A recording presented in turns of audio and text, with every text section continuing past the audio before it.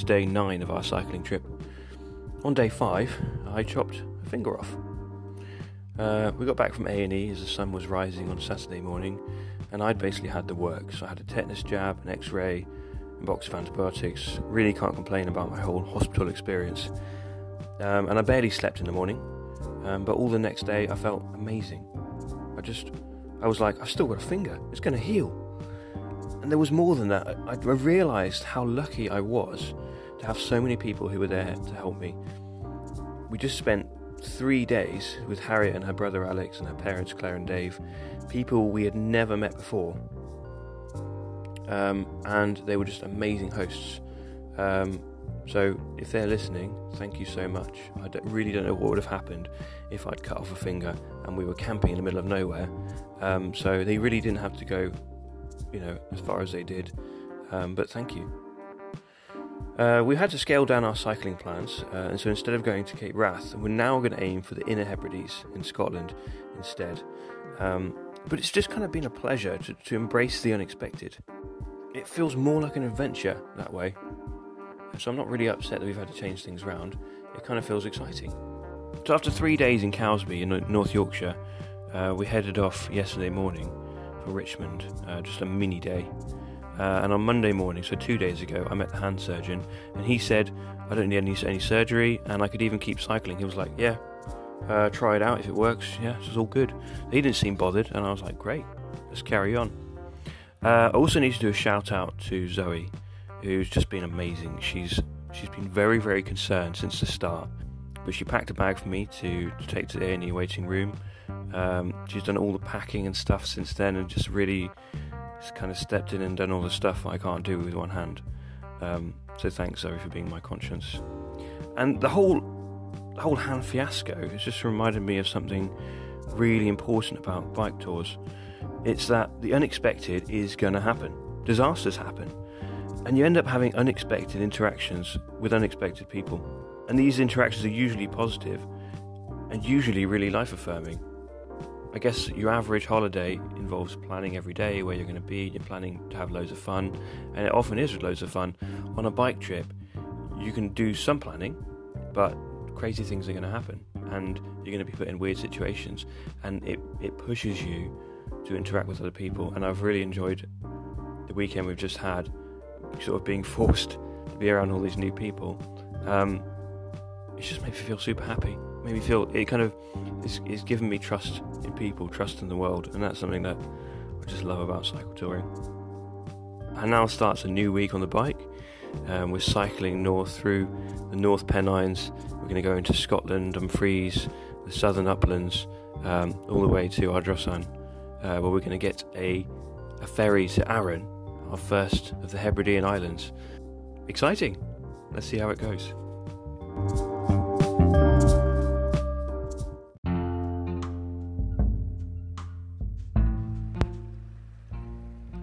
It's the second day after the finger incident, and we're camping next to the Tyne River near Ulstead.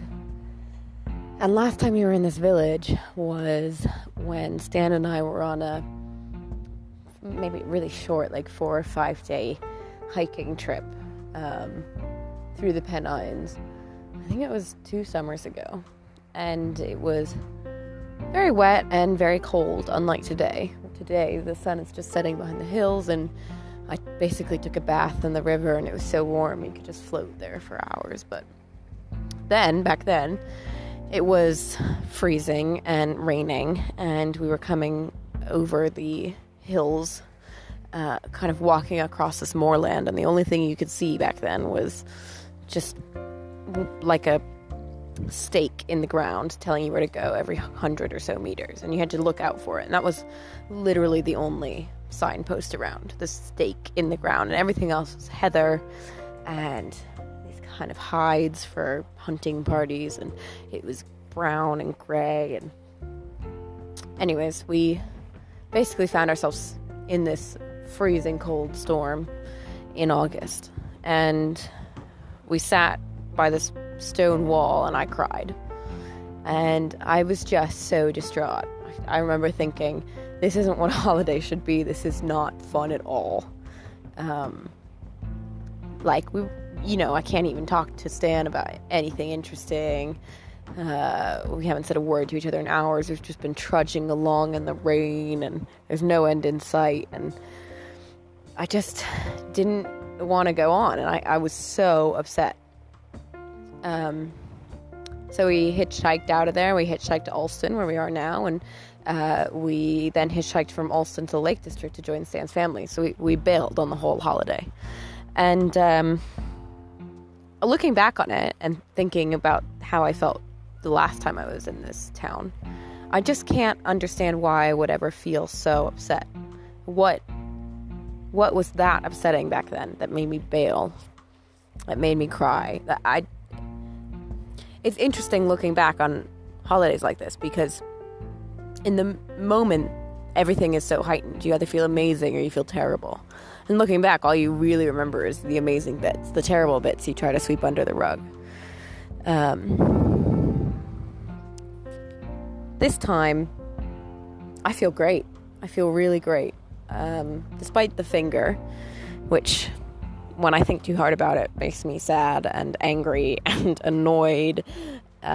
Despite the finger, we had a really nice day today, and it's sunny and it's warm and I'm clean, and I think it really is just the small things that make a difference. The weather, having a good conversation, having a tasty pie, and feeling pretty safe.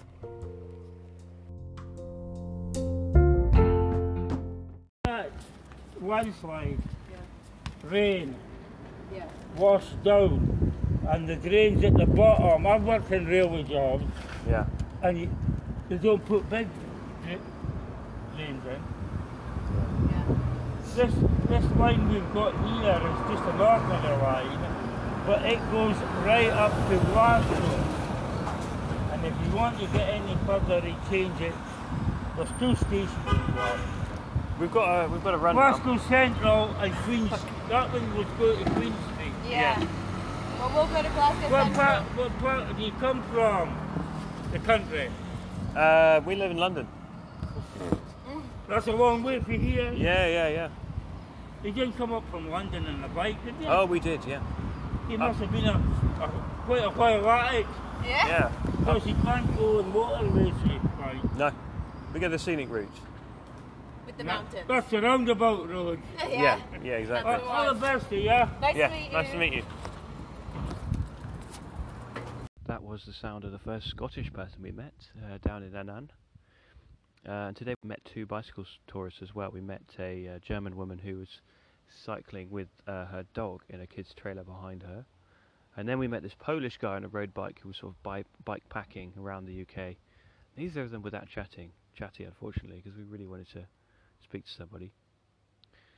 Today's just been an amazing day, the 3rd day after the finger thing, and we've had really nice weather, sun since breakfast. We've had a tailwind since breakfast, so we've just boshed out 90 kilometres, and it didn't even feel that hard. I mean, I'm tired, but what a day.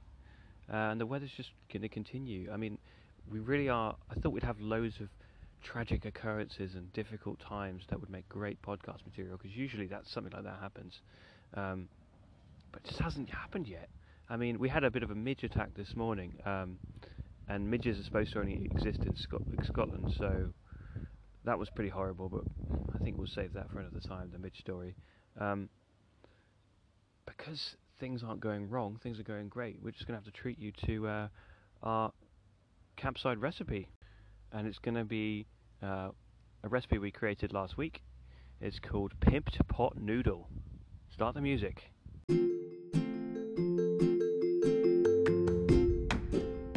So to make your pimped pot noodle, you're going to need 1 pot noodle per person, or similar, and you're going to need some vegetables and some eggs. The whole idea of this is we are taking the nutritionally poor instant pot noodle and we're turning it into a proper meal here. So it's going to be very simple.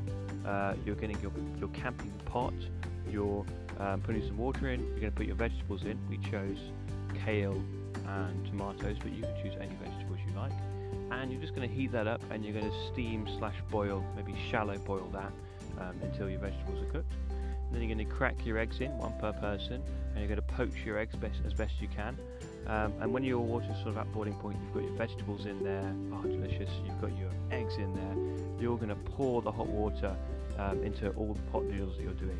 Split that water, split the vegetables, and put one egg in each pot, and there you go, you've got a beautiful pot noodle. Let it sit for 3 or 4 minutes, depending on what the packet says, and you've got full-on ramen there with all the delicious things.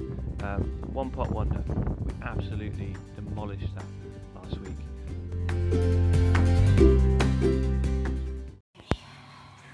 So we're in the toilets and spoons. We're in a disabled cubicle, me and Zoe, in Dumfries, and we're just going to take my bandage off for the first time in 4 days and put a new one on. So it's quite straightforward. We just take the old one off and put the new one on.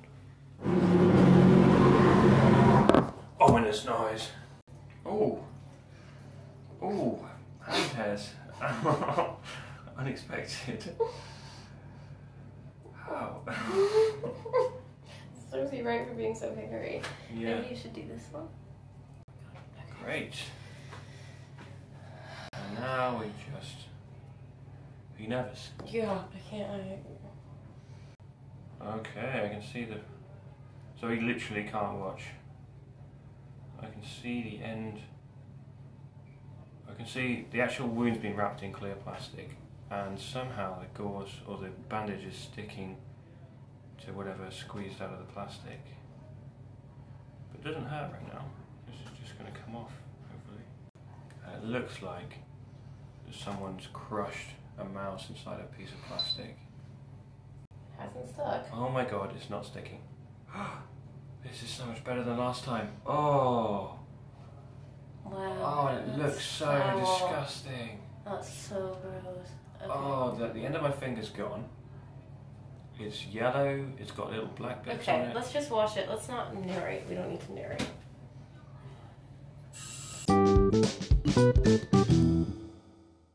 We're in a random, tiny Scottish one-street town. I don't know the name of it. Kind of just south of Loch Doon after what should have been an easy day. And, was an easy day. We spent 3 hours in Spoons. But it's turning into a classic cycling conundrum where we cannot find a place to camp. So I'm wandering around a graveyard of a church, seeing if this is okay, and I'm going to say no because it's too creepy, and it's also really still, and we don't want to get midged.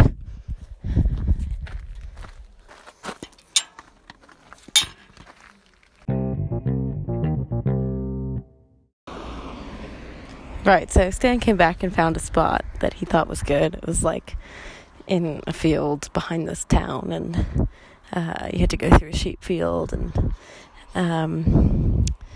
it was a little boggy, but we're kind of getting desperate at this point, and so we were opening the gate to go out there, and this guy comes out of his B&B, and he's like, yeah, are you gonna camp there? We're like, yeah. He's like, well, have you asked the landowner if you can camp there? We were like, no.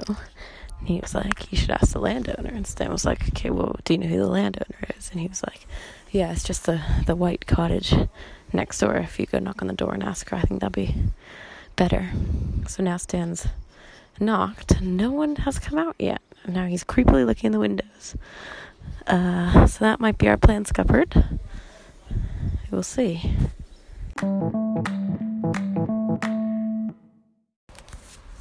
So we're officially settled in for the night, watching an absolutely gorgeous sunset.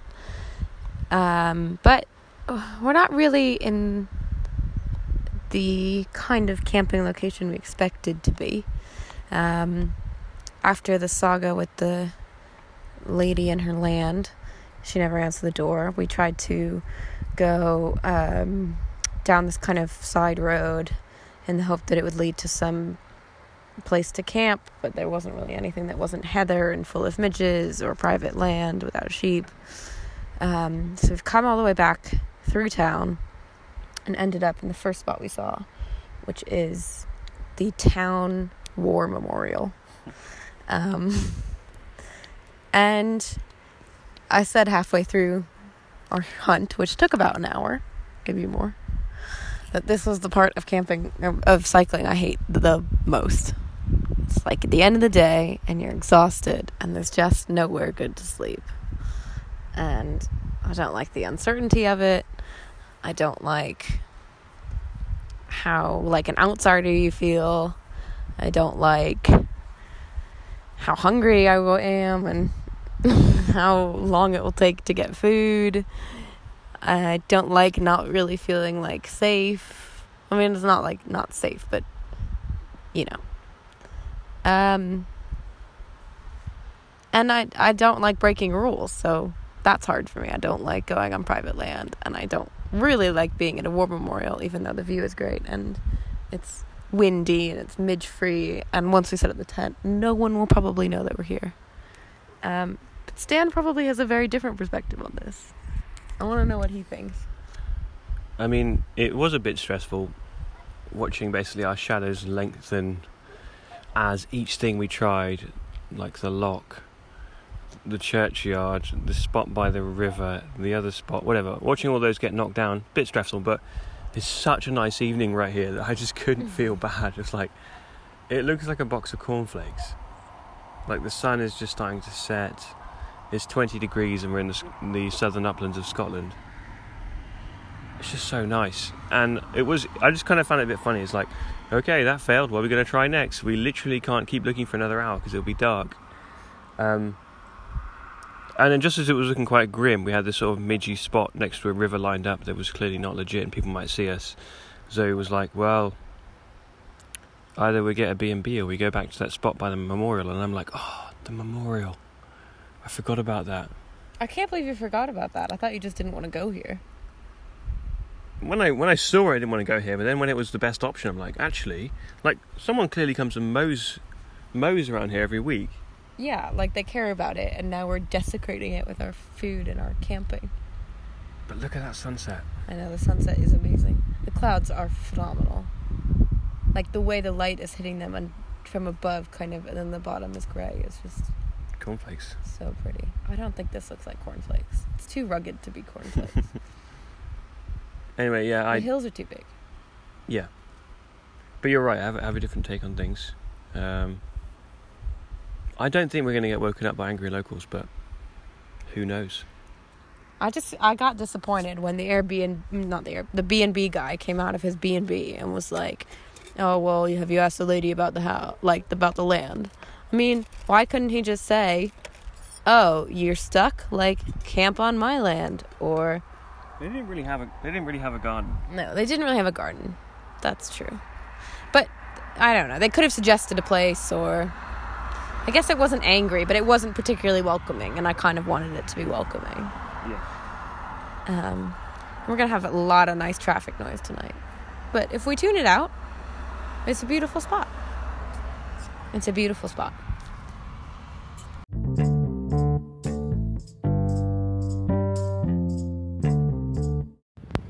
So we're at the ferry port in Ardrossan, and we're about to get on our first ferry of many. We're about to go to Arran, and I think this is the end of the episode because we're leaving the mainland. You know, we've just been doing 50 miles a day and just getting into this routine. Now we're going to go to the islands where there aren't many roads and we have to slow down a bit. I just want to say we've had 9 days of sun, no rain, and quite a lot of tailwinds. This is quite spooky. So this is like the happy episode. Everything's just gone so well. So really can't complain. Out there in Arran and Hyla and Jura, It's gonna get cold. It's gonna get cold probably. There's not many distractions, so it's just going to be me and Zoe with each other's company. Let's see how that goes. I'm looking forward to it. Today we're going to camp on a beach on an island. I'm excited!